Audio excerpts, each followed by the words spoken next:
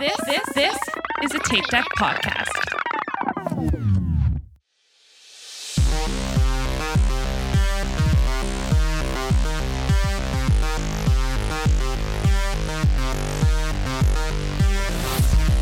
Hey everybody, it's H, and welcome to a very special installment of Escape Hatch, your portal into cinematic pocket universes. This week, I'm joined for a discussion with two of our favorite television creators. Returning to the pod after his fan-favorite episode covering The Matrix, the star actor of Banshee, Sea, and Warrior, Hoon Lee. And I'm talking about most reasonable people and, D-bags and a-holes aside. And by the showrunner of Maniac and Station 11, Patrick Somerville. I so deeply relate to what you're saying. I feel like, do you want to get a drink?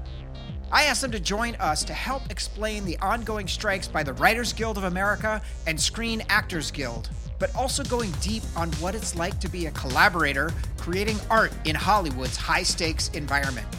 And now, without further ado, Patrick and Hoon. This started because, I was talking to Hoon about coming back on the pod after his Matrix episode, which is like generally considered one of the top 3 episodes of our podcast ever. And he was describing how he wasn't allowed to talk about or do promotion because of the strike. And that started to make me think like, okay, so then what are the opportunities for you all to be able to tell the story of the impact that's been happening? So that's the genesis to get you guys on here. And I guess I just want to start by saying, and let's start with you, Hoon, like, how have you been coping over the summer? Like, what's it been like, as we're now, I think, 40 days or something in for the SAG strike? I mean, I don't think I'm at a position in my career where significant stretches of unemployment feel out of the ordinary.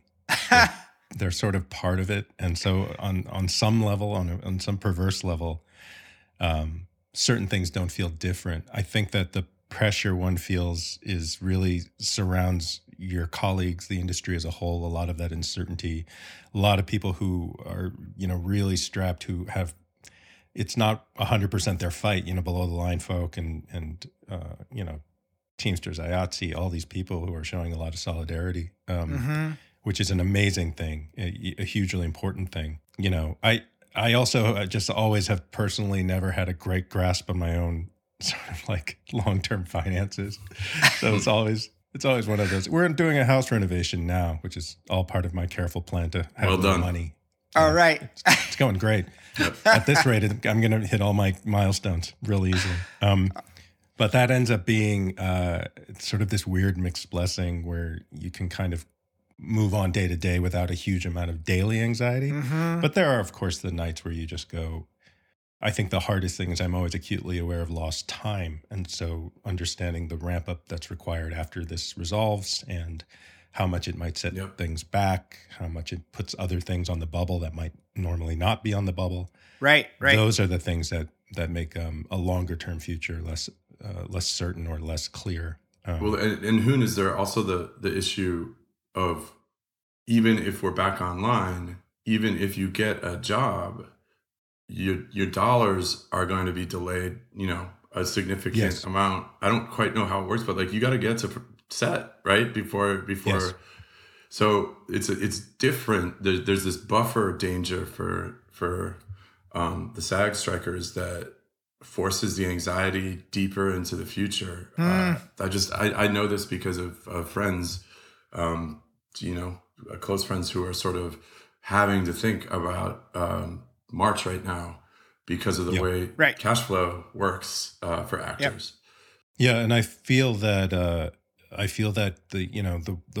massive number of people that belong to SAG specifically, you just have this array of situations, and I'm in a place where I feel the pressure and I feel the uncertainty, and there's an imminent sort of problem looming within several months. That sort of feeling, But I've also been in places in my life where, I've been massively in debt, or I'm living paycheck to paycheck, or, you're trying to figure out which bill to pay on a given month. And like that anxiety is just incredibly intense. And you don't really realize how intense until you're free of it. Yeah, And no doubt. I really feel for the people in that position, because it's thousands of people in that position. You also make me think, Hoon, it's so different to be 24 yes. and alone and broke and kind of and saying like, yes, credit card check that I sign and put into the ATM because I'm going to find a way. But there's a phenomenon, I guess, of Hollywood in and of itself, which is that creatives from all over have come and been able to stabilize financially and then start families because of it. Yeah. And so I'm willing to make a reckless choice for myself. But it's not those days anymore for a lot of the people who have kind of gotten used to it. But can I also just say, Matt, for me, I just want to be careful using the word cope, accepting that for me, because I'm in a certain category, and I'm very lucky to be safe right now for the time being, because I've probably been unfairly compensated for successes I've had along the way so far, and there's plenty of ways we could talk about the different kinds of inequality that used to be there before this strike within our own cultures, and as we were working with the businesses we're now fighting with. And I just want to say, cope, it's stressful, of course. Let me just say, what I was thinking of, Patrick, was as a writer, I imagine you constantly have thoughts bubbling in your brain, and then to not be able to go do work on that way, that's not, is there a cognitive dissonance that happens? I can, though. That's the interesting thing. And I don't mean scabbing. I mean, I used to be a novelist and a short story writer before I came here. Like Hoon used to be a theater actor. This is my second way of writing. And one upside for me personally, a thing that's happened, is that I've kind of, after a chaotic kind of crazy feeling transitional change moment when the strike, when ours went down at the beginning of May, scary. And I have a business that has employees that, I can't pay anymore. And every instinct I have, is now fighting. I'm at war with myself because you want to take care of your people, but this is the situation. After that 2-week period of it being scary, I suddenly was like, you know what? I just thought of a poem, and then I was like, oh yeah, I started a Substack because I'm interested in unmediated access to audience. But when I was younger, kind of blogs, some people were quite effective with them, but the whole joke when Jeevan in episode 1 has his downward spiral talking about how he's a cultural critic, a journalist, freelance reporter, blogger. I make content. I don't have a job. It's just like so many people I think relate to that because he couldn't monetize really in 2005, and I wasn't a good enough writer anyways. So I invested a little more time. Thankfully, this is an unmonetized podcast, so you don't have to worry about that. Well, but the truth is, I've suddenly gone up to a bunch of unmonetized spaces, which are all the spaces I used to sit in and be happy in when I was in my 20s and learning who I was as an artist. Not doing a thing for money is good for the soul. Yeah. And I think it's very possible to learn how to be a working artist who is accepting a transaction for money and still authentically doing their art. But takes some experience and it's hard. Just fucking around, honestly. That's the core of my everything that I make is I have no idea why I am doing this right now.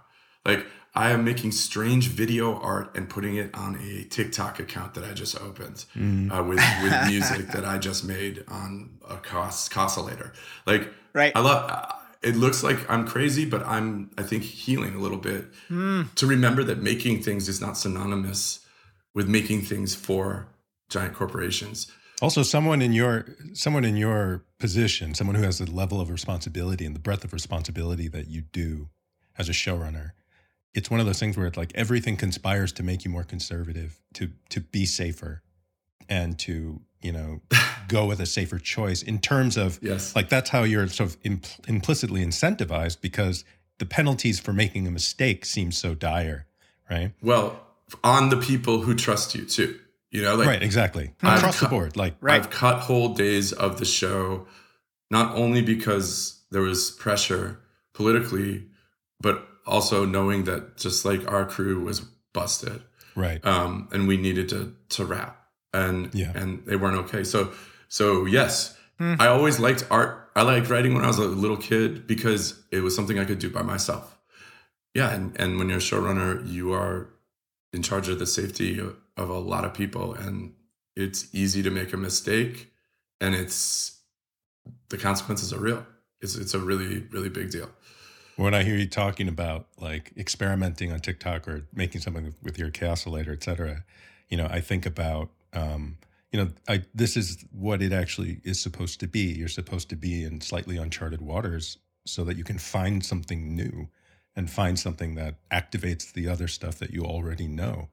And I feel like when it's interesting to me that you use the word healing specifically, because that is correct. We're in this sort of business where the tension exists between please make something fantastic and great that not everyone can do, but please do it in one of the most regimented ways possible using a template that we want to apply to everything. Oh, while getting screamed at. Like on Zooms that are unbelievable. Like they're X-rated in terms of like the psychological manipulation and Hoon, I feel like what you're just saying, I'm very curious. It kind of plays out on set, when we're shooting too, right? Like, yes, you don't know why you didn't say that word, and then I have to say to the director, why didn't he say the word?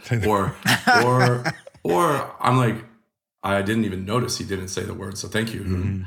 But there needs to be space for horizontally powered collaborative communion and conversation. And I've found, I'd love to hear about like how set has changed, if it has over time, or if that space, I know it changes director to director and showrunner. I have found that what's changed from when I started in this business in 2013 and watching the people I worked for and kind of what that dialogue looked like from what I could see to when, I became a showrunner, there's been a change in the level of comfort with the showrunner saying, I don't quite know what I'm doing yet, but trust me. I need to swirl around a little bit and steep with my room. I don't know what the answer is going to be yet. That used to be a safe thing to say, like known. Okay, this is the process. This is still the artistic process, right? Give them some space, make a bubble around them. They'll come out with the right answer. Mm-hmm. In the last few years, it just doesn't seem like that's safe for my bosses anymore. And I don't blame them. I think above them somewhere, there's probably not even a person. It's a group of shareholders. Right. There's a vice getting twisted that's taking a really, really critical, thin, strange layer that looks like fucking around and wasting money, but isn't. Mm-hmm. And it's trying to remove it. And that is causing a lot of pain. Can we just dig into that for a second? Because I know one of the crucial sticking points for the WGA, and again, correct any mistakes that I make, this is just from the outside, it appears to me that the writing room size and then the duration of employment seems to be two critical issues that the WGA is focused on. So can you give us a little bit of context of like when you say the writing rooms, were maybe a little bit bigger, and you had more time to work on it? Can you just sort of how big is a typical writing room in 2013 versus today, and like how have things changed there? I want to be very careful talking about this one, okay? Because it's loaded up, and I think the people we're negotiating with are hoping that it becomes a crack in our solidarity to be used. And I think every showrunner sort of has a different answer for this one, personally. And so nothing I say about normal sizes of rooms, so much change was happening right when I came. I only worked on one network show ever for one season. That was the 24 reboot. Which was kind of awesome because I love high literary shit and I love Jack Bauer. But I learned a lot. I learned a lot about sort of velocity in television and downhill movement and drive and things I needed coming out of a literary background. I needed to know. The answers were already different for all those different kinds of shows. Sure. And then different again for different kinds of showrunners. And yes, long ago there were 22 episode orders, and a lot of change happened. It's very specific. I have what I like, but I think the core idea that I do feel fine saying here is that in multiple ways, slowly over time, the studio and network and streamer system has taken away the power of the showrunner to use resources on writers when they're needed, and that may be on set. That's a terrible problem because we have no mentorship or growth system in place. I would think it was a tremendous problem that they should think more about, because they will save a lot of money if they have a new showrunner who has been on set for 4 months, and the thing that person goes and doesn't fall apart. Like it's easy to me that but just like there's a total pool of money, I think, that's just like writers. They matter in different places and spaces and times along the way, and I've noticed sort of that getting chipped away on the front end. And then once you lose it on the front end, then you try to ask for it deeper. That norm has changed too, and you get a no when you're like, what? Wait, no, we have to rehire 2 writers right now. I can't take your notes that are so many, do my job and sleep. But like, we have the solution. She's right there. He's right there. They were in our room, and you get a no. And that's cost suppression for profit. So I think the general idea there, still trying to be careful, is that guarantee a bunch of shit that I can say I need and can't get a no to, and I think so.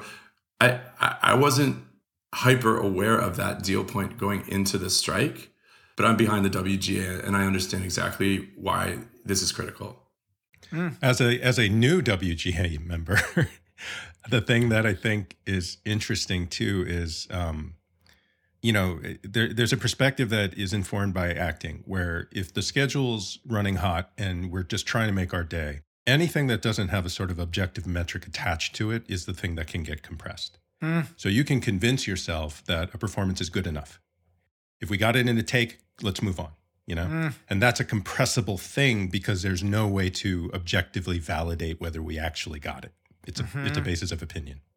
So anything that's along those lines, quality, amount of time that it requires to get an effective, usable outcome, those things start getting compressed because everyone's looking at these other objective metrics, which are incredibly blunt instruments for measuring anything, right?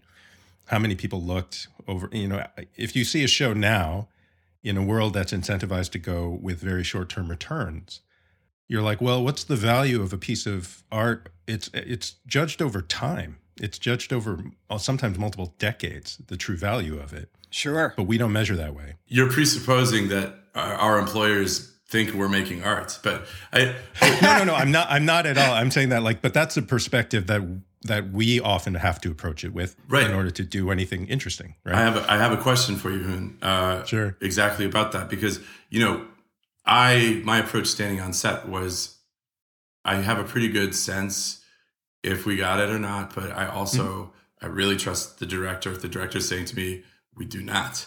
I really trust the director. If the director's saying to me, we do, you just can't tell yet. But for you, I do think when you don't have it yet, right? The second take, you thought it was like a C+, and the director goes moving on. Is that scary, or am I wrong? Are you like, oh, I did?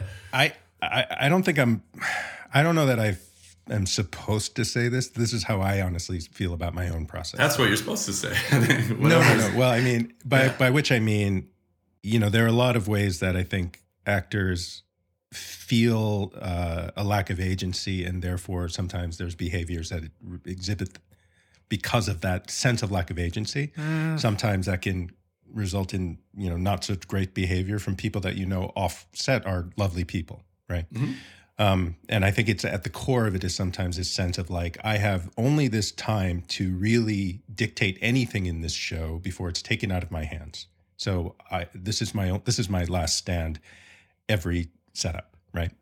But what I will say is that I know for a fact for me, there are takes that I probably felt, and this has been more clearly illustrated to me in the age of self-tapes, where I'm like, that was it. That was great. And then if I were to see playback, I'd probably be like, ooh, that was not so different from the first one. Maybe even worse. I just felt better about it because of any number of, meteorological things that are going on. Right. But maybe that's not good for the performance too. Right. Like this is that's why we like trust. Exactly. Trust between me and Hoon and the director. If we have the right healthy connection and I say to him, no, you got it. That's right. That saves time. That saves time. And then that saves maybe. And over the long term, if that relationship is good, it's a great feeling. It's team sports. Yep. You get that feeling where it's like feeling a part of a larger group is in and of itself a rush. And so I love that. When I get to that place where I'm like, these people have my back. Sometimes this happens one of the times I noticed most clearly was camera operators.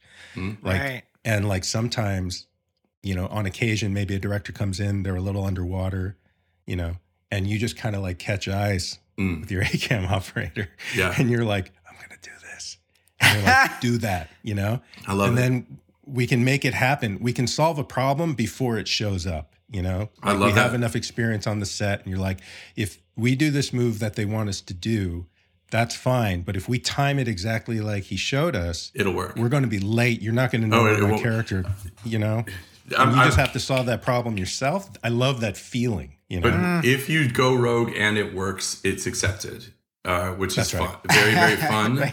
But I'll also sniff out what the DP is trying to do because his thing he's got going with the director, and be like, no, that's part of that's part of the game too. But it's a loving thing. Matt, I know you want to jump in. I still want to. You just made me think of a couple of things. I mean, first of all, Roger Deakins on his podcast talked about how intimate, and he operates so often, and how intimate his relationship is with the actors. He's the closest, and the director's over in Video Village or whatever. And so that aspect of collaboration is really cool. I just wanted to ask, you talked about like when it's working with the director and the showrunner. It seems to me as an outsider that we're seeing more within these prestige shows, the kind of shows that you all are working on. We see more of like a smaller subset of directors that are doing a handful of things, or like foresee one director directing all 10 episodes of a season. I've done that. I've done both versions. What's your take? Like, how has that worked for you? Or I mean, when the director's doing every episode, I work for that person. So that I don't know if that's clear really, but like, and also I'm talking about Maniac. That was an amazing jump for me into a new space. I was perfectly willing to accept this kind of showrunner lowercase s or like head of the writing department thing. Like I accepted that consensually. I think I don't think though it's great for the person who's not the writer to not be able to step back and be watching the macro of the season so the director can make a great episode of television. Right. Because to me in TV, a director's job is to make episodes of television. And it's let me lose my mind trying to remember what I thought I was going to put in for a line in episode 6 while we're shooting episode 9. Right. Let me go crazy. Right. let me tell the actor, I'm not going to brainstorm with you right now because I know that would be destabilizing, but I do know that if we do this here, it protects you. And let the director be like, great, okay. Like it kind of needs a triangle of a power system in that way. And I don't really know, because everything's so highly serialized in prestige stories, unless the person directing is also just completely writing everything. I don't love that. I won't do that again and try to be anywhere near set, put it that way. It's either but I just won't do that again. I mean, I'll either showrun in the way that I have or direct movies, because there's something a little bit fishy about one director doing the power. It's very hard to get it right power wise, and for a dialogue between the actors and the writers to be real. It seems like the subset is maybe the best, right? If you have like each director doing a handful of episodes, maybe, so you get some consistency across those things. Like I know when Greg Gutanis, who worked on Banshee, he was a co-showrunner with Jonathan Tropper. He talked about how when he was looking at the layout for House of the Dragon, he wanted to specifically take these episodes, 1, 2, and 10. And so like he was able to incorporate things that he knew were coming in 10 into 2, and think about it in that way. So I'm just kind of curious that kind of more blended approach. Hoon, you inhaled in a way that made me wonder if you were questioning if that.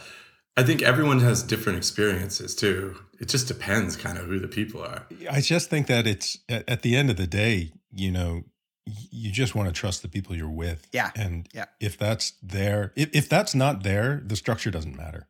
Right. The structure, you'll find ways to sabotage each other and yourselves. Like if the trust is there, the walls are quite fluid. Like people take on the thing that is needed. It's beautiful when that happens. And that's a wonderful place to be, and as an actor, again, from an acting perspective, when you feel that trust from somebody, immediately you do have more voice, you have more agency. And then you actually become more careful about using it. I think there's like a sense of responsibility there. And I'm talking about most reasonable people. I mean, D-bags and a-holes aside, there's like a whole category which like they're just going to wait. There's no one like that in our business. Not in our industry, no. But just going back to what you said about the most vulnerable parts of the mechanism are the kind of the ones you can't quite quantify, and those are the things getting stripped out.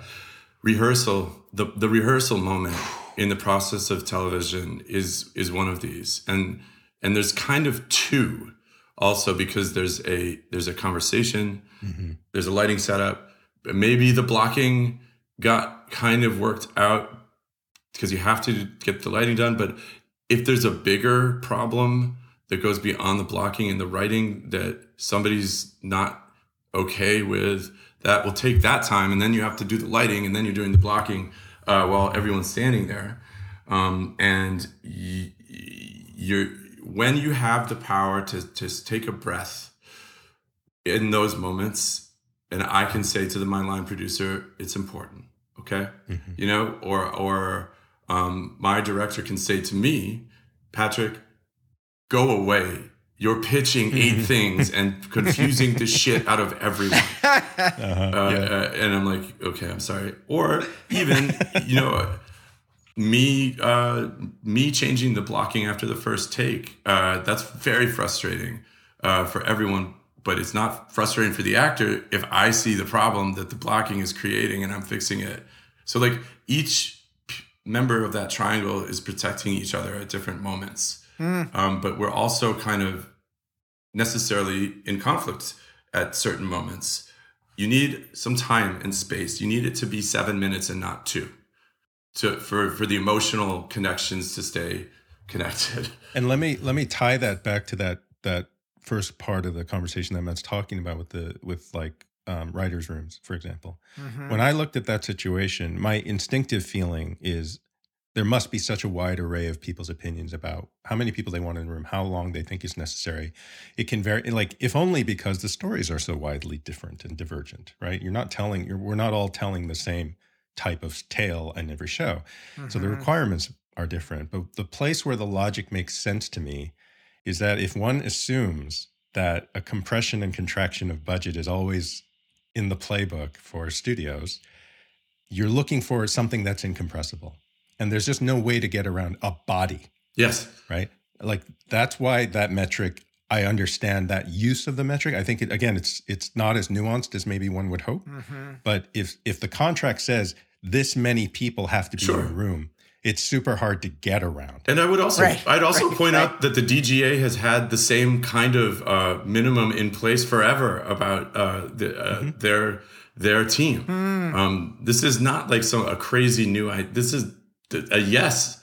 But to Patrick's point, I think the larger question is that you want a certain amount of security that you will have the thing you need, whatever form that actually takes. And so I think that is that's one of the things that fuels the question of if someone's working against you in the sense that they're looking for the way around that, they're looking for an end run somehow. Right. How do you block that in a as clear a way as possible? That's one rationale I could see for that. But in some ways, the answer is probably it sounds so cliche, but it really does boil down to some way to build in trust more securely and allow for flexibility. Well, yeah, and that's why it didn't need to be there before, because before, when we're in the room stage and the studio or the network is like, this is boarding out at 18 days. Can we can't do this. This is not supposed to be an expensive episode. Right. And you can be like, okay, I know I'm getting the 20-day finale. I know I'm getting 16 for 9. I can give this back. And this is, watching it on The Bridge, The Leftovers, always. And then that stayed true. What changed was you'd give back the days in the room, and then you'd find out the finale was only 12 days and episode 9 was only 7 days later. Yeah. So you're like, well, now I'm fucked, because that thing I gave back in the earlier episode is the only way I can make it work with that reduction of resources deeper in but you don't know I didn't think it was a rule that could get broken. I think that the strike is happening at this way with this intensity, partially because people are sensing we're at a threshold where this compression can't continue, and there's if it's an inexorable march towards it, we're going to break anyway. When Patrick was talking about that, by the way, that's such a beautiful way to express the sort of protection of each other.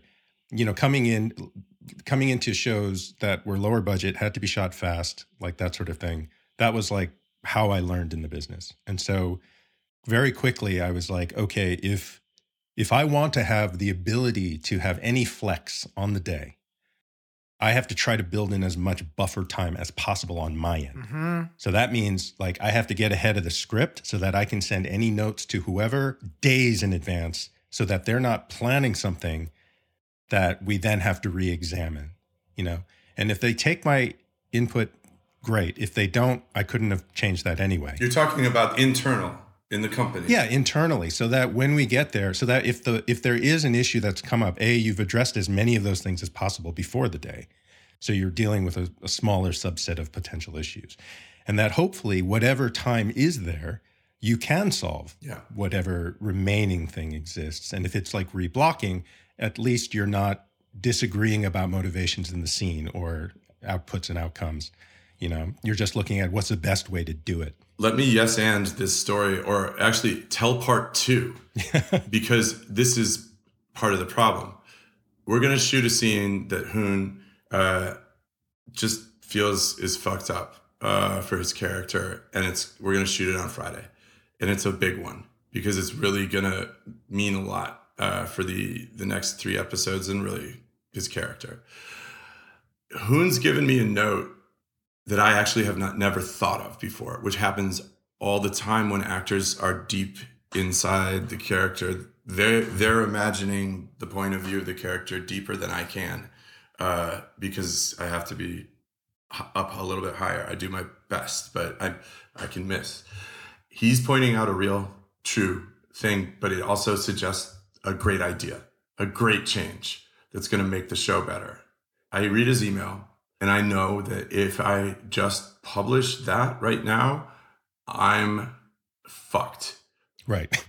By the incoming that's about to come my way.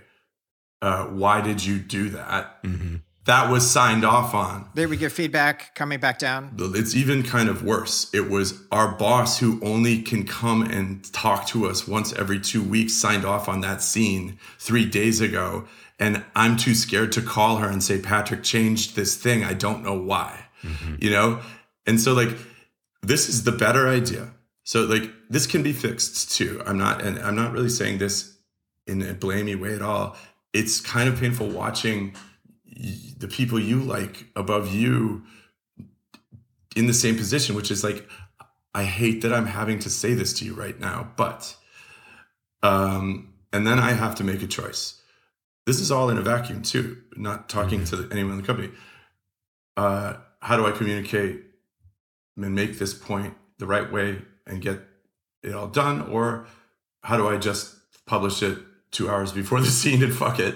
I'll deal with the consequences later. Or what I'm not going to do is go and gaslight Hoon about how his idea is wrong. Yeah. Which is I think, a very easy and cowardly way to approach being a showrunner. To not realize that the harder path and the better idea came from someone who's trusting you, and you're going to pretend that he's wrong. So I think the problem with my dialogue with Hoon though, is I need to get some information before I can even go back to him and start talking to him. Because I can't really say to him,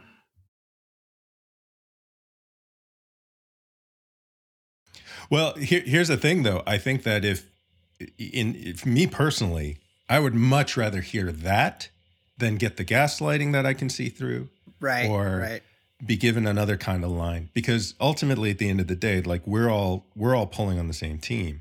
So if someone says to me, "Hey, I need you to give me this win here," you know, like that, I'm happy to do it. Like I'll bring it to the table. That's not my job. That's your job. And I don't know what your job is. I don't know how hard it is, you know? Well, I think that about yours too. And I think that's I think that's a problem not communicated by showrunners too much. The only time I would ever do that is really not tell. I would just be like, you need to do it. Yeah. And that would be the conversation, because it's also toxic, I've learned, and because I've certainly made this mistake, trying to pretend like I'm not the boss. Yes. And like sidle up alongside Hoon and be like, this sucks, doesn't it? You know, like does not feel safe, you know? Right. Each one of these moments has its correct solution. And there almost always is one, a healthy one that is just honest and ordered properly and communicated cleanly. And who knows by Wednesday that we're doing it different. And so do his colleagues, by the way, right, who all have to change what they're doing, probably energetically. And, you know, it's mad. All of this is in a context of insanity, of hundreds of people walking in different people who are 3 weeks in the future on scouts and Zooms, and it's chaos. Yeah. Holy shit. But all of which is to say, you know, the time is not, I feel like the way that things are changing and have been changing over some time, there is just a point at which, like I'll take, I've worked on a bunch of action shows, and like the pace of second unit doing action versus main unit doing drama, they work in very, very different ways. And there's a reason for it. Like the way I've seen it done with action, for example, sometimes you need a very up rhythm, right? So it's actually not a great idea to sit there and talk and try to solve a problem. Like people get cold, people lose juice. Like that once they catch a wave, like you ride the wave, right? You get as many setups as you can done while everyone is in the zone and everyone's in this pocket, right? And there's something to sort of seeing that the TikTok different rhythms there. But what I do think is happening is like in an environment like action, if you were to take the compression that's ongoing to its illogical extreme or not so illogical extreme, something that could happen very easily in the next couple of years, you're guaranteeing injury, guaranteeing it, across multiple people, sometimes your stars. Like these become very pragmatic issues that really center around time. They center around having enough time that people can recover, can rest, can know what they're doing, can avoid mental panic, in very charged situations. I feel like that in that context, it's very, very clear. Like it's a very specific danger. Right. But those emotional dangers and story dangers exist on the drama side too. That's not true on the other side too. It's just very clearly demonstrated in a specific way on the If physical someone side. breaks their arm, sure. But like right. people, I think, are regularly getting traumatized working on TV shows mentally. Yeah. I think mental health, just if I just soapbox just for a second. Go for it. Yeah. I'm not in charge of the negotiating points. I trust the WGAs and the committee. But one thing that's not there now, and I think it's very obvious that it should be, is resources dedicated to the mental health of above and below the line during production. And I can say that just with absolute certainty because I just shot during a pandemic and watched as the studios collaborated together because it was an emergency for them to keep making money. How do we do this? We build a team of people. We pay them salaries. There are 4 of them on the COVID team. That it's going to cost us $500,000 to make a cohesive team that is tracking the COVID situation and the testing and the groups and the logistics of it. They're going to be medical experts. They're going to be able to administer. We're going to have them in this trailer here. It happened fast. They did it and it worked. So you can no longer make the argument to me that you cannot add a health professional to a production and make it continue to work and work better to keep people safe. I just saw it. And it's not that expensive. I think some of the mental health stuff is coming from the pressure that has been building up that we've been talking about. It's always true. These are people below the line are passionate in a way that makes them vulnerable to being exploited.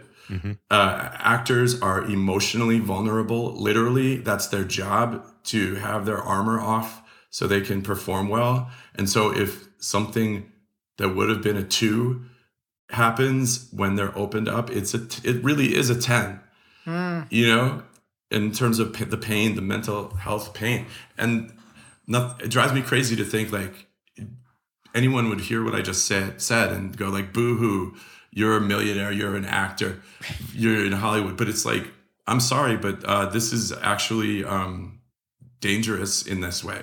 And I think like I would love for more resources next time around maybe, or I would love, I've been trying, in my little production company just to ideate, with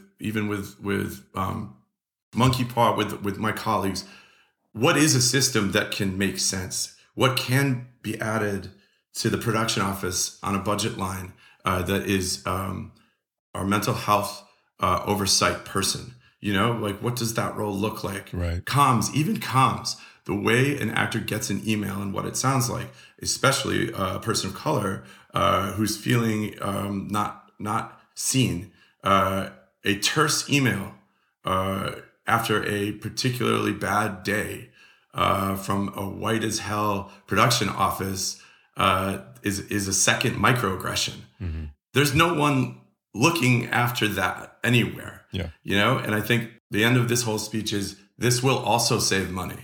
You know, right. I'm not even saying do this for the good of mental health. I'm saying this will save money, and it would make sense. We watched as an intimacy coordinator wasn't an idea, was a kind of strange, weird idea, and then suddenly was like, how the fuck did we not have this idea happening always? Because like of course. Yeah. So. All right, I'm getting off the soapbox, but but it's a great idea. Look, you're thinking about this stuff, man. You're like right there, above and beyond even. You can't anticipating. not. You can't not. Yeah. If you have this job, same with Hoon. I remember a friend of mine saying this once. It was a debate between him. He was an actor. He was a stage performer in a musical, and stage hand on the side. And it was one of my favorite stories. And they were friends. They were ribbing each other. They were, just going back and forth. And he was about to go, like there's a music cue coming up. He's about to go on. And it gets a little heated. And he's kind of like, oh, you're going to go out and do your little song and dance. Like the guy's just giving him shit for it. And my friend turns to him and he goes, just before he goes, hey, I could learn to do what you do in 2 weeks. You could never do what I do. And then he goes on stage. Right. And I was like, that's genius. But there's something to it. There's a sense of when people don't understand what the job is, right, it's very easy to make an assumption about what's required for the job. Right. For sure. I know I know a lot of serious actors. I would count myself in this category where I feel like I'm a rhythm actor. And so I don't necessarily want to get into the green room and really bubble up and be quiet for a long period of time and then come out. And like, I don't really want that, because to me, that's not that helpful to me. And it cuts me off from the crew mentally. I'm not in tune with them. Right. So I can't make small adjustments. I just feel less light on my feet. But there are other people where that's what they need. And it's like, go do that thing. By all means, do that thing. Right. But just because I don't do that doesn't mean I should disrespect what they do. Oh, yeah. Right. And similarly, like, God, I mean, I'm very guilty of this as well, but like, trying to get notes to writers days in advance is partially because on the day, I don't want to be disrespectful to what they're doing. I don't want to be disrespectful for their job. Like their job is to take care of this part. My job is to do this part on the day. That's what we do. But so I try to get all that handled prior so that they can either take it on board or don't. That's I don't want them coming in and giving me a line reading. I don't want to tell them how to do their job, right? So I think that's fair. And it's like that collaboration happens all the time in a production, like line producers and directors and showrunners, they all figure it out and they have different perspectives on it. I don't know why we aren't expanding that idea to studios and vice versa. I do, because we're compressing that idea. Because that's prep. That's the thing. Prep. Give me 2 more weeks of prep. Why would you need that? The last show, because we need time to have 3 meetings. But also have it all figured out. Like don't be confused about what you're going to do. Right. There's not quite for me such thing as all figured out. No. but there's a good chaos. Between the space of being prepared and not knowing what's going to happen, where I live inside that whatever that little place is where anything could happen, but we all know what we're doing and trust each other.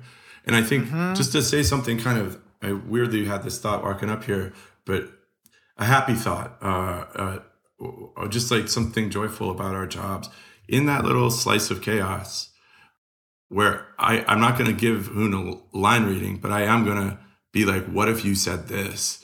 That's right. And he's like, yeah, oh man, we heal each other faster than people should be able to heal like when you're collaboratively making, the joy of the process to me is it's a little bit like that cup of water Indiana Jones pours on his dad's belly.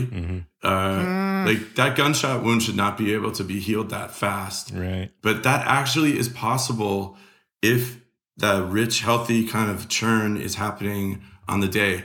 And that's what's held the whole system together this whole time, that we get hurt. It's very hard. It's very volatile, but then we heal fast when we get our spaces. Yeah. And if you take that away because you've come from tech and you don't care or whatever, if you don't take a second to understand that what I'm saying isn't a childish ask for just like an indulgence, but it's actually this is a critical element of making.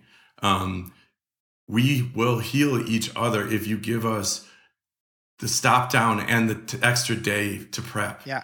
And the 14 extra minutes before the lighting setup, and you miss the day.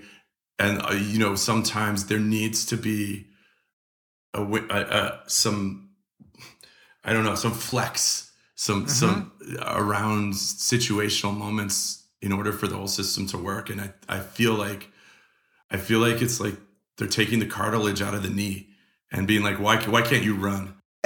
Well, Matt, you actually just said this where you said to have everything figured out.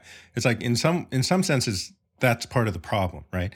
Some senses, like anybody who's been on set, even in the most well-planned thing, they understand there's going to be a need to improvise at some point. There needs to be a sense of play at some point. To get the best thing, right? You're like, yeah. Sometimes even just to get it done. Like in some locations, the weather kicks up, like a light gets ripped off, like a stand or whatever. You're just like, well, guess what? If you're on a stopwatch, you're done. You're done for today, right? Yeah. But what I love about the industry, to add on to the happy thoughts, and I think Matt knows this. I used to work in tech. I used to work, for tech startups, and it's like I've never been in an industry where like failure kind of just doesn't really happen. It's like people just figure it out. Even the failures that happen on day to day, they get accounted for and fixed. They get like something can be jury rigged, something can be jury rigged later down the line. It's just, and in theater, it's the same idea of the show must go on. Like people just, unless someone literally drops dead on the stage, like that show is going to continue. That is how my show starts. That's how it starts. Yeah, exactly. Episode 1.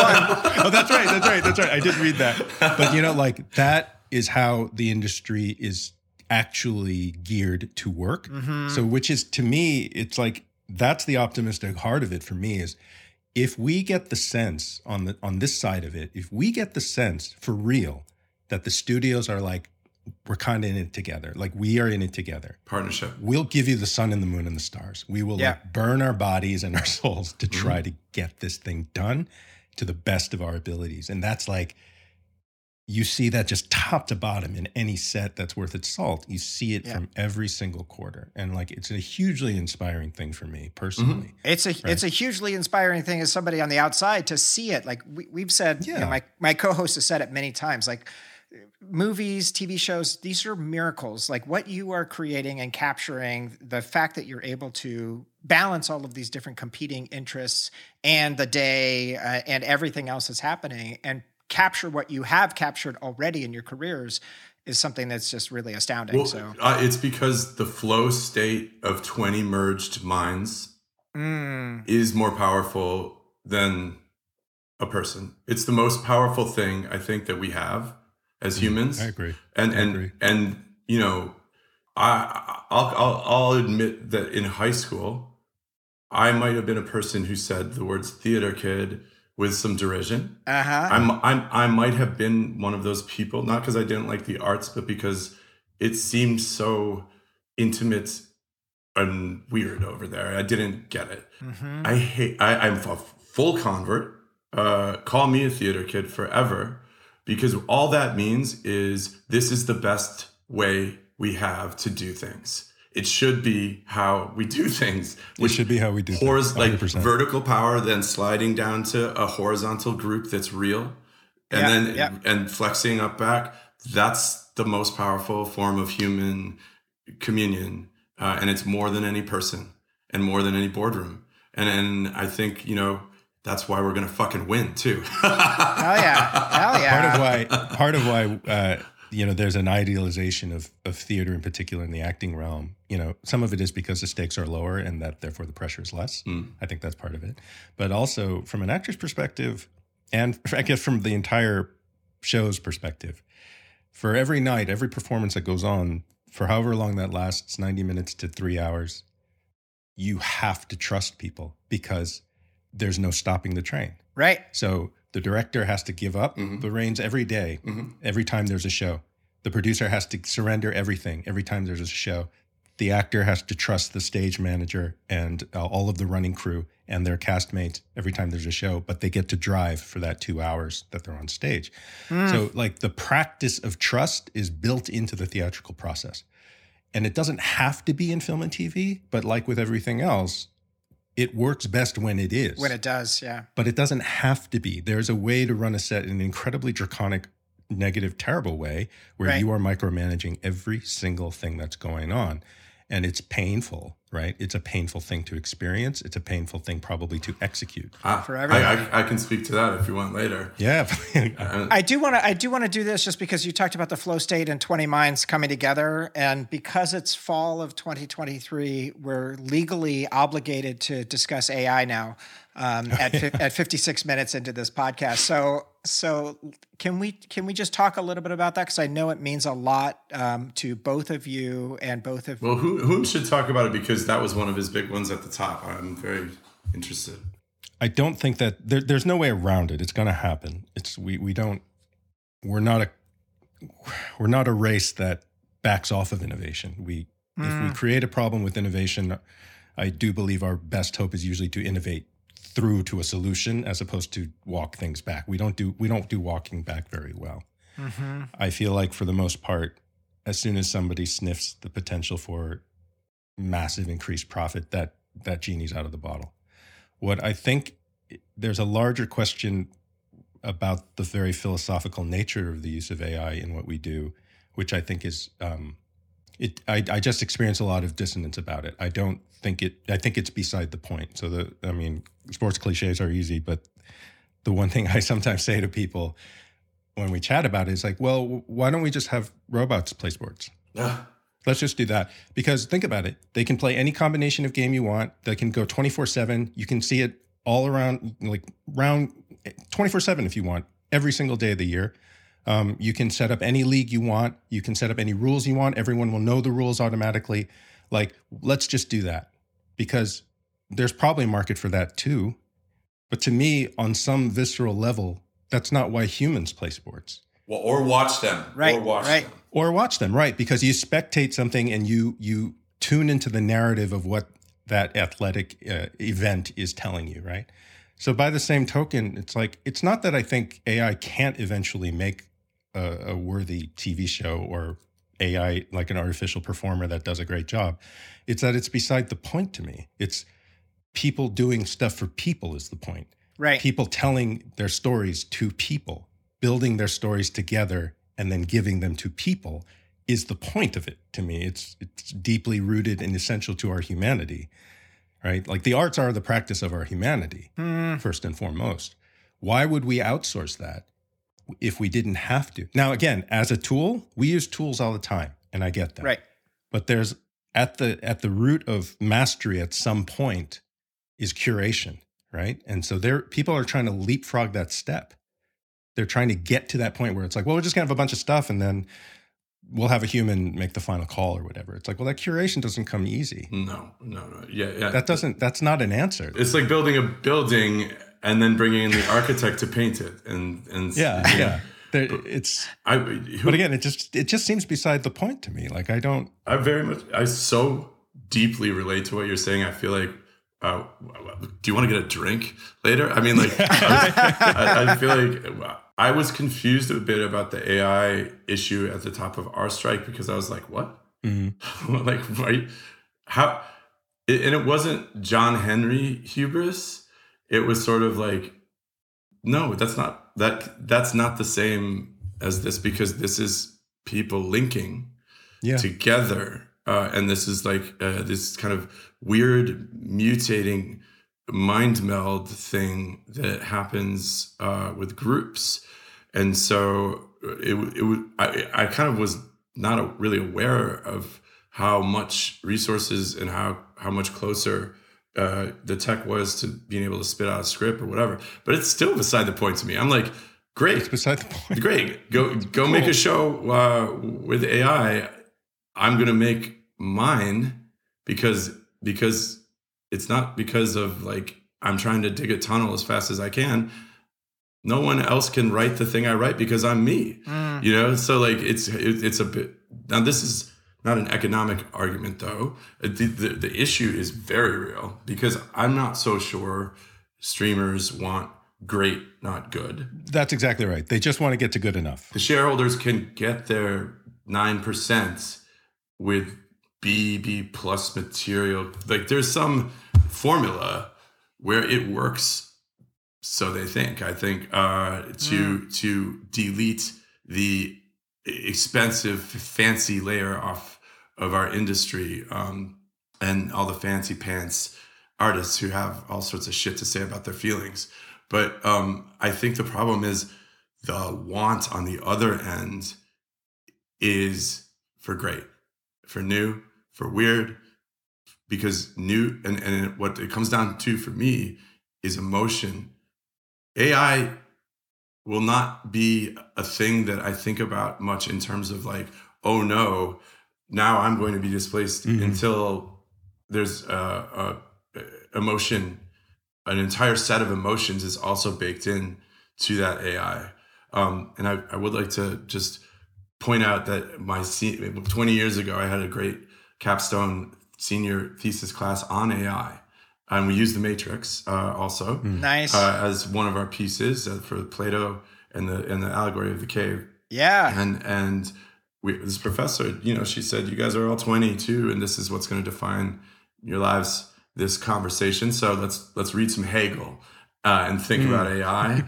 but what I wrote was based, my thesis statement was basically like, stupidity has to exist for AI to satisfy my definition of intelligence. Mistake, emotion, confusion, you know, chaos, and like all the human stuff. Intelligence means human to me because emotions are intelligence, just a blurry, weird other kind that's probably smarter than your verbal thoughts. So I agree, Hoon. But what I fear is that, you know, there's a lot of things that we're saying, I think, that are right about our jobs that the people who are responsible for paying for it, for dealing with shareholders, for making money, it just doesn't matter because they can show a profit in the next quarter if they do it this way. What I fear is that our whole industry will be destroyed because we've failed to communicate properly with the people who we work for about this is how we do it. Yes. You know? Yes. I'm not actually fighting you. I'm just like, here's what it looks like when I'm sitting down to work on a scene, by the way. Or here's why it can take me 9 hours to change 2 lines, but I can get you a new draft in an hour sometimes. Right. Like, I'm very interested in the executives immediately above me and what makes them worried, what's hard in their job, but I can't, it's opaque now.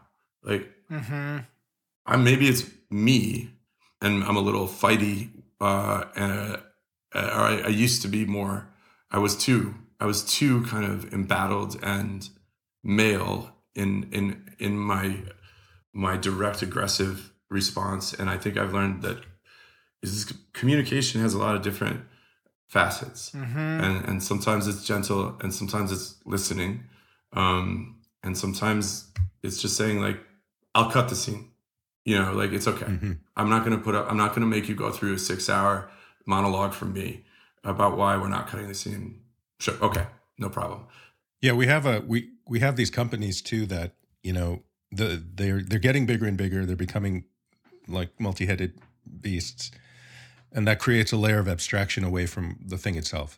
And when that happens, they're not incentivized. They don't have the time to necessarily, like, how do we make this sausage exactly? So they're not necessarily going to be as well-informed as maybe they should be in order to make certain kinds of calls.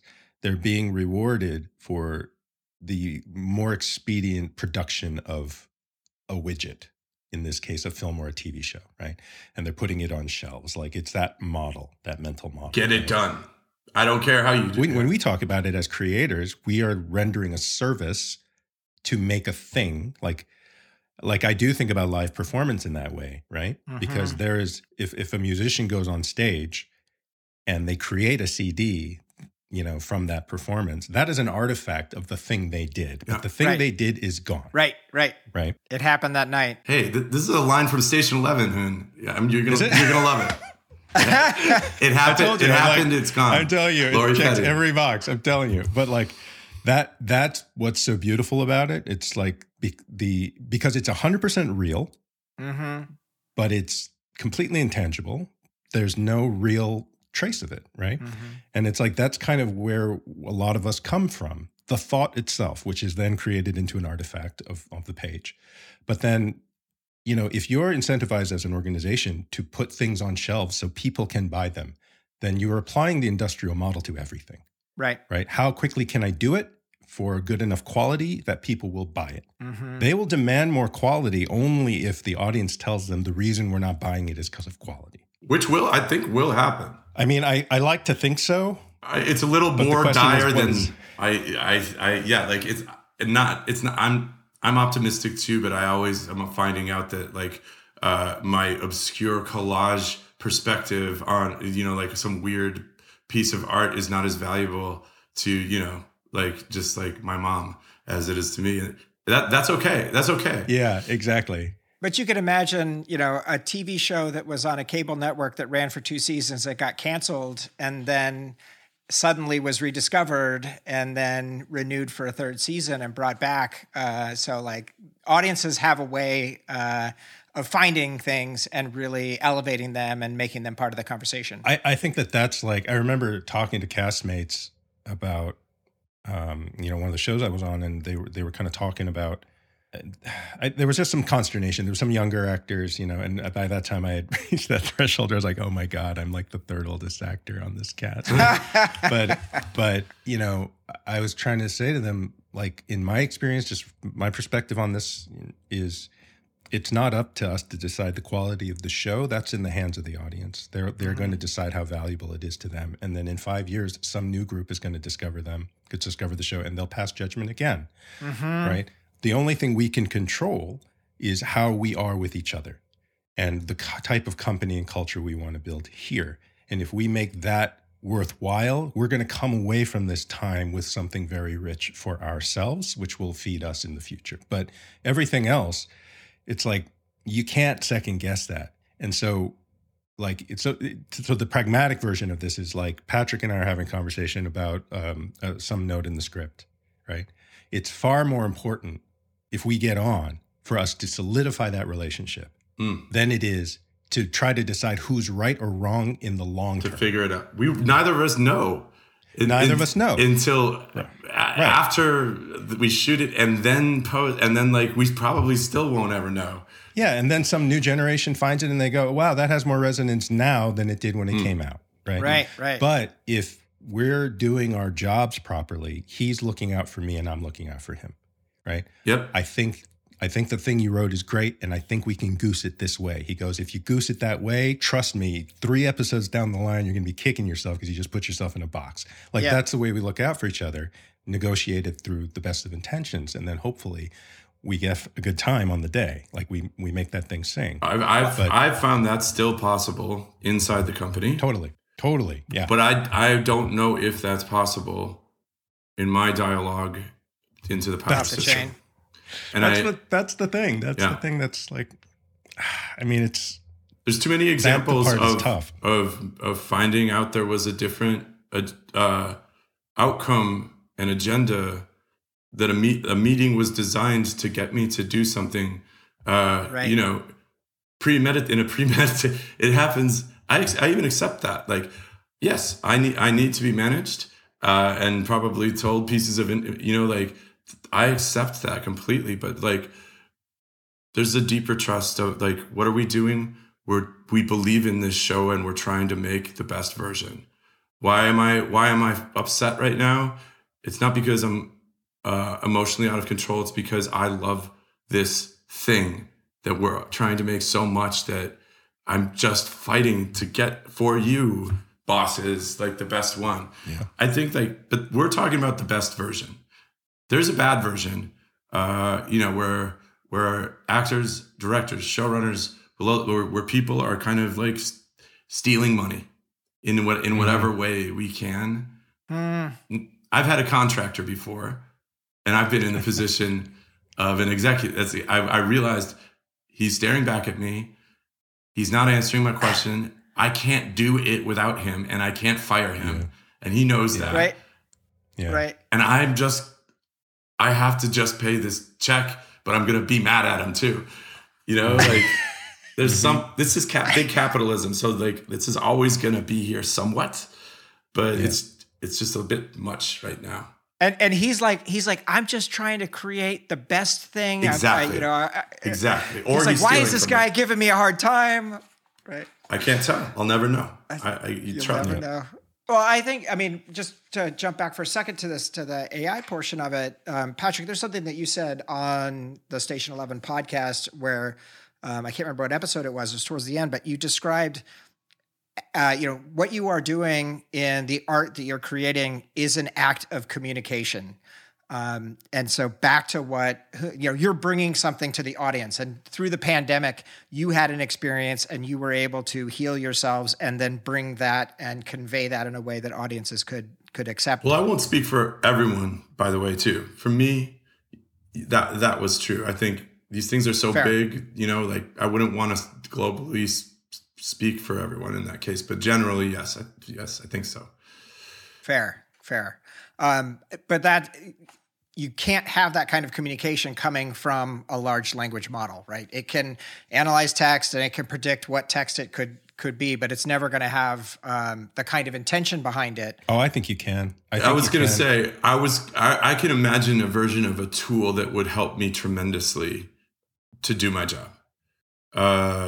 As a tool for you using it, yes, I can see how that could be helpful. And even maybe one step further, I agree. Attunes to me emotionally, like knowing that I need to go to sleep, or like knowing that my stress levels about my kid back home are understandable, right? But maybe changing my behavior slightly, and that a day off and changing the schedule might be smart, but it doesn't mean that I'm broken. Mm-hmm. It means that that would be the best way to keep going safely. I bet this exists for Hoon, and I think a lot of people in a lot of jobs, you want to say, I'm struggling, I need help. Right. But pretty frequently when you do, that's the opening to get removed. Instantly. You're making kind of a Hoon. What were you going to say, Hoon? I was going to say that, there's been quite a lot of success with chatbot models that provide companionship. Mm-hmm. These are not anywhere near the level of sophistication of some of the tools out there. The reason why they're successful is because the need is intense on the other side. Yeah. And so you're willing to ascribe agency to these models that maybe doesn't exist, but it's real enough for that person, and people get attached to them. Some people have gotten married to them or tried to. Sure. It's emotionally real for those people.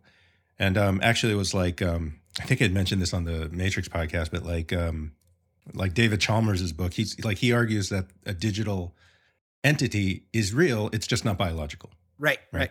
And I think that's a very fair way to look at it. So I have no doubt that AI generated things will create convincing works.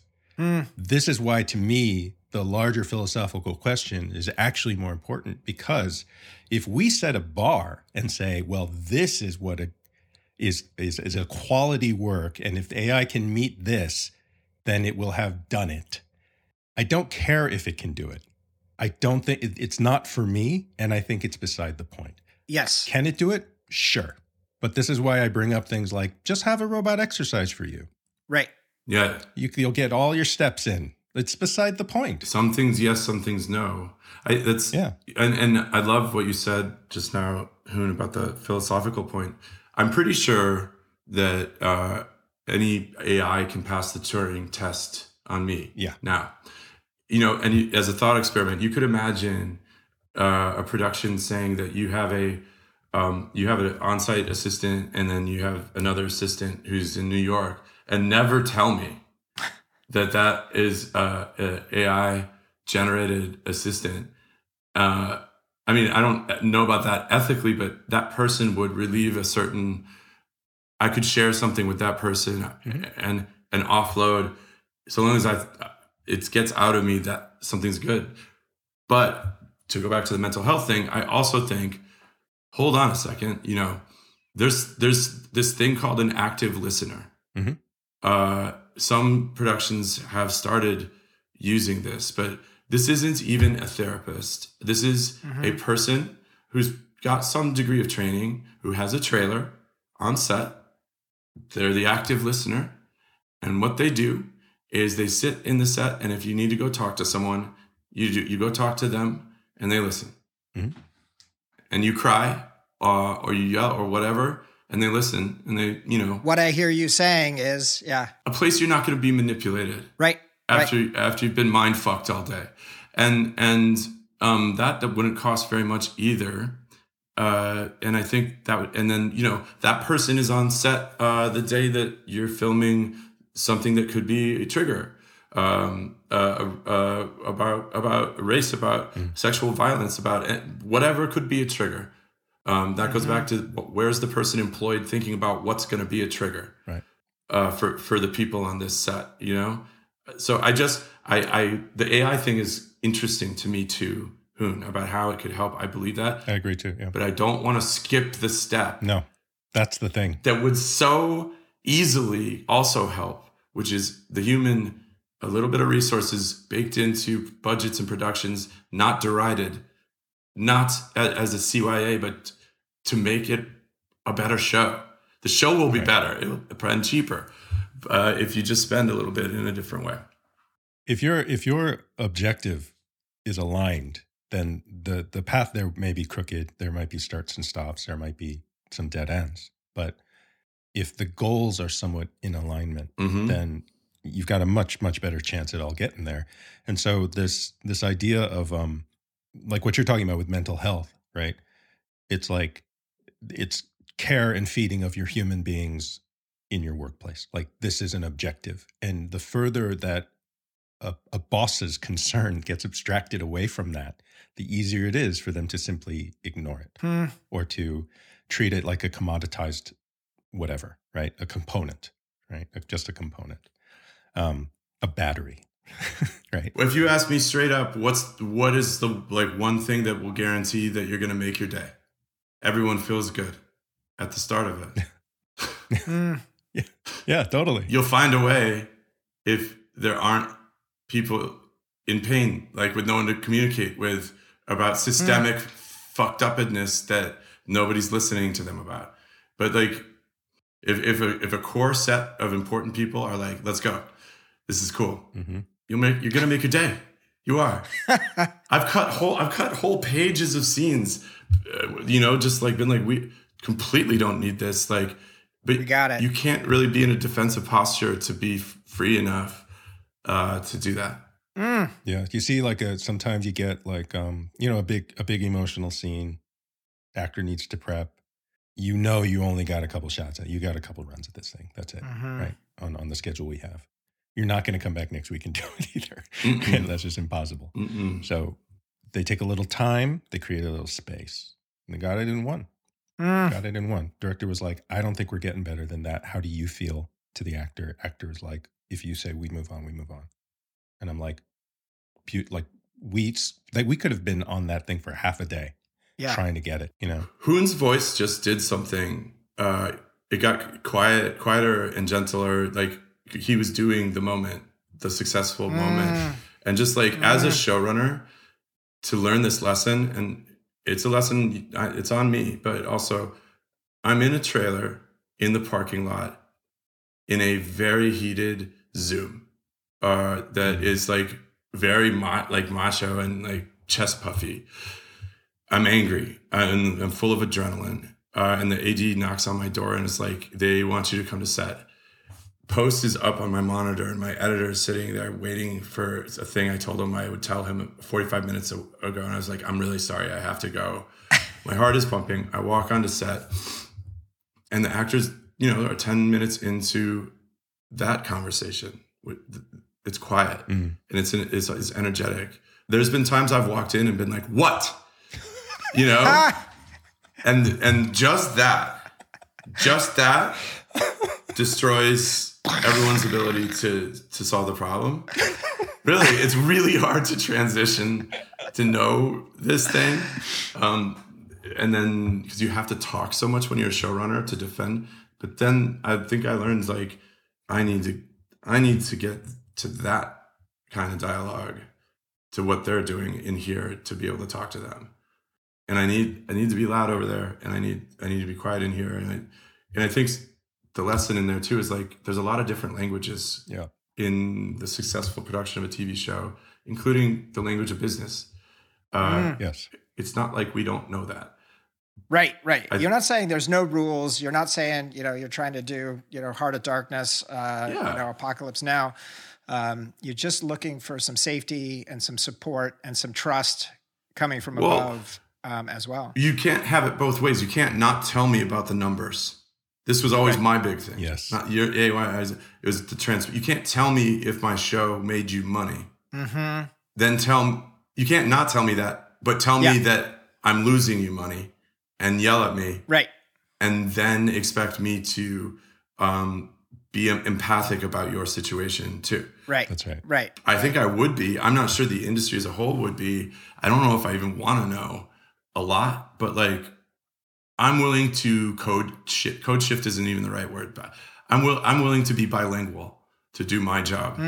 We all are, I think, on this side of the fence. And I think some signs that was true on the other side would probably be significant. I'll tell you what, anyone who isn't just looking at what they're doing as a temporary job that's just in between the jobs they really care about, if they're invested in what they're doing, if they are offered a certain amount of trust and responsibility with the information, I cannot believe it would not actually make them more likely to try to help your problem, right? Like, we're not a bunch of people that are just like, we've got them on the ropes now, let's milk them for everything we can. Like, that's not the main objective. If we were of that mindset, we'd already all be on Wall Street. Like, we'd all be doing something else. I can be pushed there if I think months. I would months venture that for most people. I mean, I don't know you that well, Patrick, but, like, my assumption is that, like, it's a reactive thing. Yes, it's like someone pushes you and you push back, right? And that's the thing. But if someone comes to you and been like, hey, here's the problem we're all trying to solve. Help me solve this because you have knowledge that I don't have. Let's figure out how to solve this problem, so that we can all win. There's a way for us to all win. Yeah. Let's figure that out, The tough part, and how I'm really understanding too of the other side, is there's sometimes you can't do that too. That's probably true. Yes, of course. To be a good boss, to protect you, I sometimes have to be standing in front of you knowing something that I'm not telling you, that I bet you would want to know. And we have to, like, have made some kind of an agreement that I'm not lying when I'm doing that. And sometimes your executive above you is doing the same, right? Exactly. I accept it. I accept that too. That's above the line. That's what's special about Hollywood is, like, we found this way to kind of communicate and not communicate at critical times for the good of the show. When Kirsten says, I'll tell them after the play about the conduct. I mean, it's not really a spoiler. They won't perform as well if they know she's being a producer.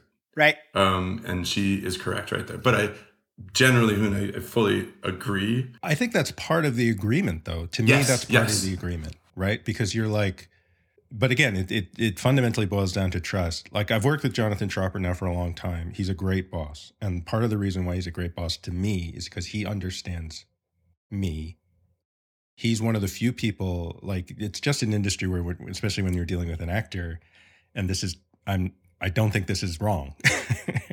They're like, we're trying to make you feel good most of the time because we think you'll be in this headspace to perform at your best, right? That's a part of it. And I get it. And you could get angry about it. You could say, like, well, they're kissing my ass or they're blowing smoke in my ass because it's disingenuous. But I look at it like someone's trying to do their job to pull the best performance out of me possible.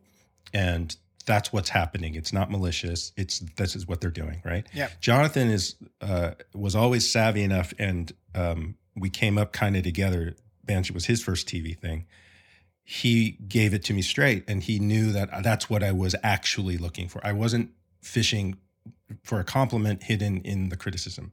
I needed the criticism. And we've had meetings that are uncomfortable in the sense that he's like, I love you, but it's not happening. You're fucking it up, right? Like, and we got to recalibrate something, and then we'll hash it out. We'll figure it out. But like, that's someone I can trust because that person trusts me to fix it, right? But knows I can't see from that 30,000 foot perspective. That's not my job. We're tactical on the ground, and he's strategic. Like, that's, if it works well, we get the best of both worlds. We get to bring the little detail in that says, hey, if we tried this, I know we're going to be doing this thing later in the episode. Like, what do you think about trying these? Just that he knows that logic connection. Just that he knows how you're vulnerable. Because I bet it's really scary when you're talking to like a writer on set and they're like, can you just do it this way? And you're like, yeah, but what about that scene we already shot? And they're like, what? Yeah, that's scary. Exactly. Because it's like, I'm doing a specific. Mackenzie Davis probably had to trust me the most out of every actor just based on whose crossboarding got most inverted. Oh, right. Yeah, that makes sense. Yeah. And man, did she trust me. And man, am I grateful for the risk she was willing to take to trust me, because, there were times I didn't know how. I did know it would work, but I didn't have the answer to the question that she needed me to have.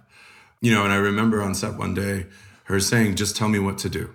And I received it kind of defensively. Like, she was like, I give up. Like, fine, fuck you. Yeah. Right. I'm a robot. Right. You do, like, run my marionette strings. And she actually was not saying that. Right. She was telling me what she needed me to do at that moment to be okay. And I think this step in learning, these are such nuanced things, but writers are coming from a weird kind of writer introvert space, and they have to learn about management and leadership and what she meant. And that was just like a really critical moment for me when I realized she wasn't being an asshole. She was saying, okay, since you don't know, I'm still here, but now I need this. Right. And you're going to have to find some kind of way of communicating and holding yourself where you're able to do that. And that's on you. My first big TV series regular job coincided with my first big animated voiceover job. And the voice director for that, Andrea Romano, is like, she's a legend. She like literally has a closet full of Emmys, right? Unbelievable. Like, and the stuff she's worked on. Yeah, everything. Unbelievable human being. Love her. Like, she's phenomenal, tremendous person. Just made you feel like a superstar. And because it's voice work, would give you direct line readings because that's normal in voiceover. Oh, yeah. I didn't know that. I never had a problem with it because A, it was part of the norm. Yeah. And B, like, I trusted her from the second I met her. Like, just the feeling was so good. Her willingness to display mutual respect. The other guy in the booth that was like that was Rob Paulson, who's also a legend in voiceover. And I'm very pleased that they're both good friends to this day.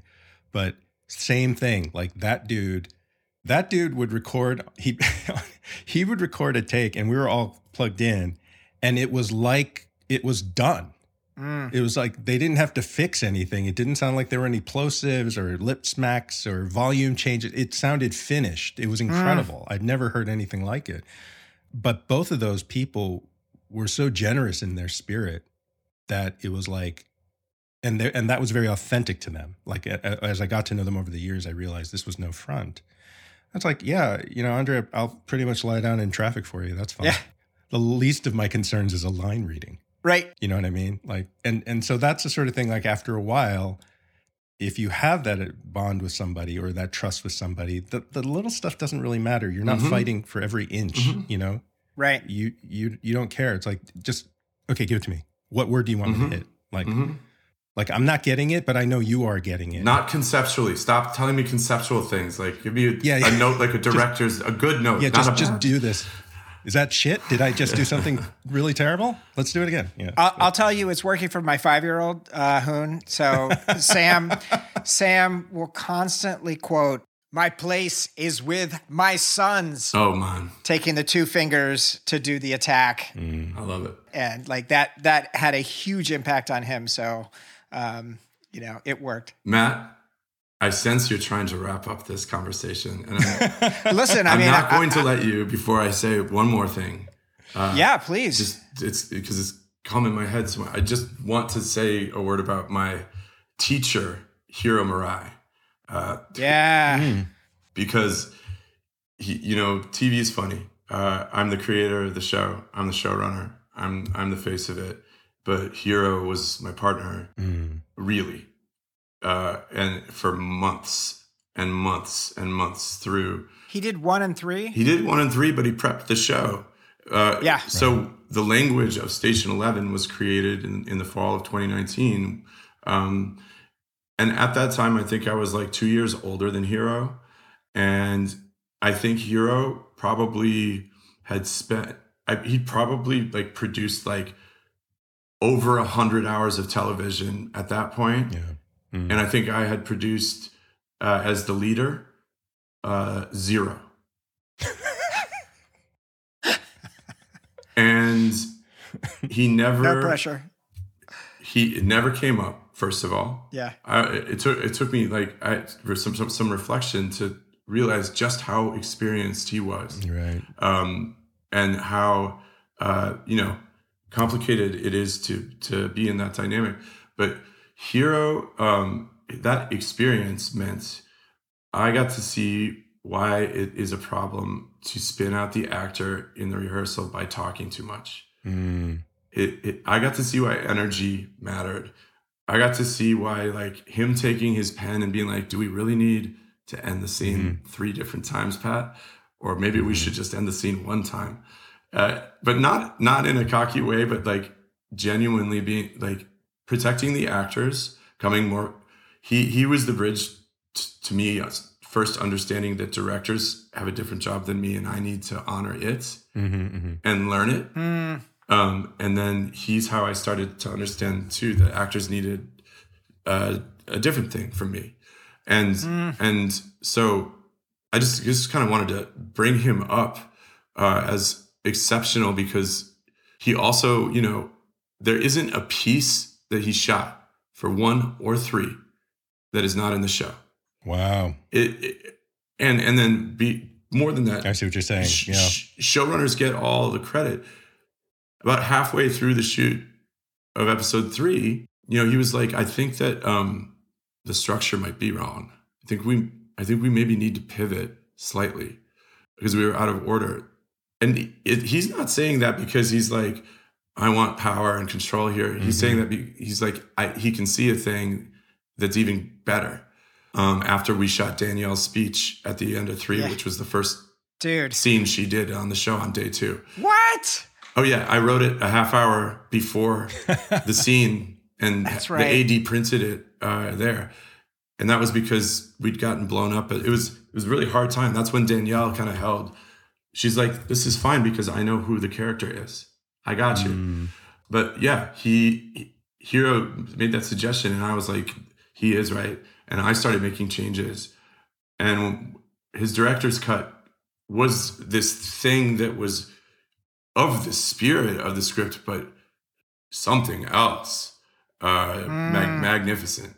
And Hiro asked me to come in and start collaborating before his days were up on his director's cut, because he knew he needed me to write what would end up being the graphic novel as Miranda's voiceover. That was the missing piece. But he gave up his days. It's all the things Hoon's been saying. It's like we're doing one thing here. The little things don't matter. Yep. How do we make it great? But this circles all the way back, because like the things you're talking about, both here and in other instances, even with some of the actors you've mentioned, the attitude, it's driven by experience. Yep. So much of it is driven by, I've tried a bunch of stuff and I've weathered storms and I haven't been kicked out of this industry and all of these other things that allow you to get to this place. And so when you talk about if your writer doesn't know what it's like to be on set, if they can't produce, if they can't write a script that's producible, like you are in big trouble all up and down the line, you know, and it just undermines trust everywhere, right? And if I hadn't learned what I learned from Hero in those 2 months, January and February, right before the pandemic, get rid of this line and this line. Get your energy, you know, changed to talk to the actors. Don't brainstorm in front of people like that. Mm-hmm. He wasn't there in Canada, but he was. Right. You know, right. Like we each need to listen to each other, I think, to learn this stuff too. So that's how it works when it works. Yeah. And it does need to be like the middle class of these unions and these guilds and these artistic professions, it has to be nurtured. Like that's where the stuff comes from, you know? Yeah. And like, you just don't know who's going to take that lesson and run, you know? It's just like something can activate somebody like that. And then suddenly they're in a different place. They know something else, you know? You don't know, but I'm the guy who is allowed to not listen to anyone, but I have to listen too. Right. You know, right. like, and I think everybody's got their self-reflection and role to play to fix this quagmire.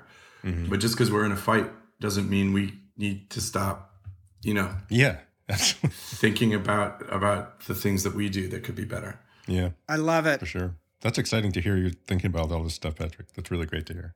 You need experience. You do. It's too hard, and it's okay to make mistakes, but you need experience, and you need to know you're not going to get fired if you fuck up. You know, on a massive project, if you fuck a few little things up at the front end, and there's not a lot of trust right now. So it's hard to emotionally give yourself, but I think it could happen. I think it could get fixed too. Yeah. Well, we will be on the sidelines rooting for you and waiting to see, you know, getting to the resolution and getting you back to what you do the best. And it really is inspiring just to hear how much it means with each other, the way that you communicate and the way that you support each other when things are working right.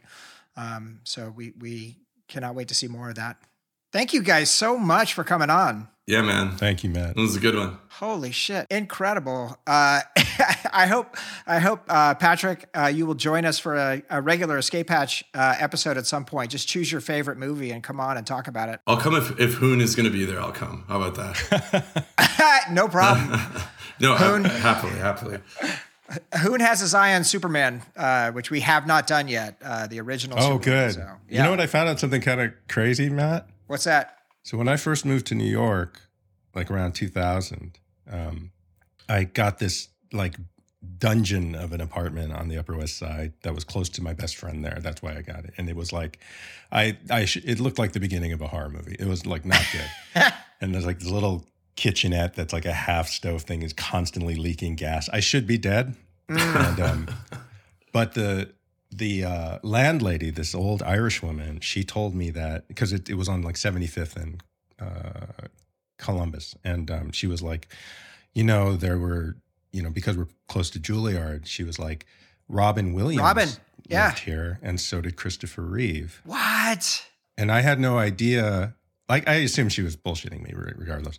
But then, like, later on, I found out they were roommates. Yes. Yeah. And so I was like, oh, you meant Robin Williams and Christopher Reeve lived here.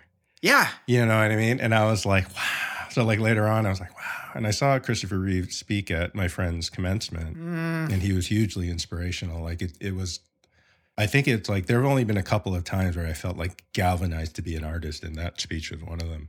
Wow. He was like, the world needs you. It was like, and this was post-accident. Like, he could not, like, every word counted. Man. You know, and I felt like it was like a thunderbolt had went off, like when he said that. And he was like, the world needs you. And I was like, yes, it does. You know, it's like, you believed him. You believed him. I totally believed him. Yeah. I totally believed. And I was like, he's right. He's right. And that's it for this very special episode of Escape Hatch. I want to thank Patrick and Hoon for an unbelievable conversation. Next week, we're joined by the host of the Recode Media podcast, Peter Kafka, and we cover the biggest of the big, Quentin Tarantino's apotheosis, 1994's Pulp Fiction. If you enjoyed the show, we need your help. Take a minute to leave us a 5-star rating and review wherever you listen to your podcast, or just tell your friends about us because it really does help new listeners find the show. We also have a Discord server where you can hang out with us online whenever you want, and a Patreon where you can support us and unlock exclusive perks. Links are in the show notes. Escape Hatch is a Tape Deck Podcast John, a production of H Industries. Our artwork is by Catcher, and our theme music was composed by Scott Fritz and Who's the Boss Music. The episode was edited and produced by me, H. Thanks for listening. We'll see everybody next week.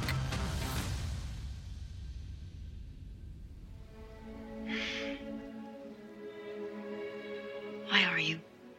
I'm sorry? I mean, why are you here? There must be a reason for you to be here. Yes. I'm here to fight for truth and justice in the American way. You're going to end up fighting every elected official in this country. Sure you don't really mean that, Lois? I don't believe this. Lois? Hmm? I never lie.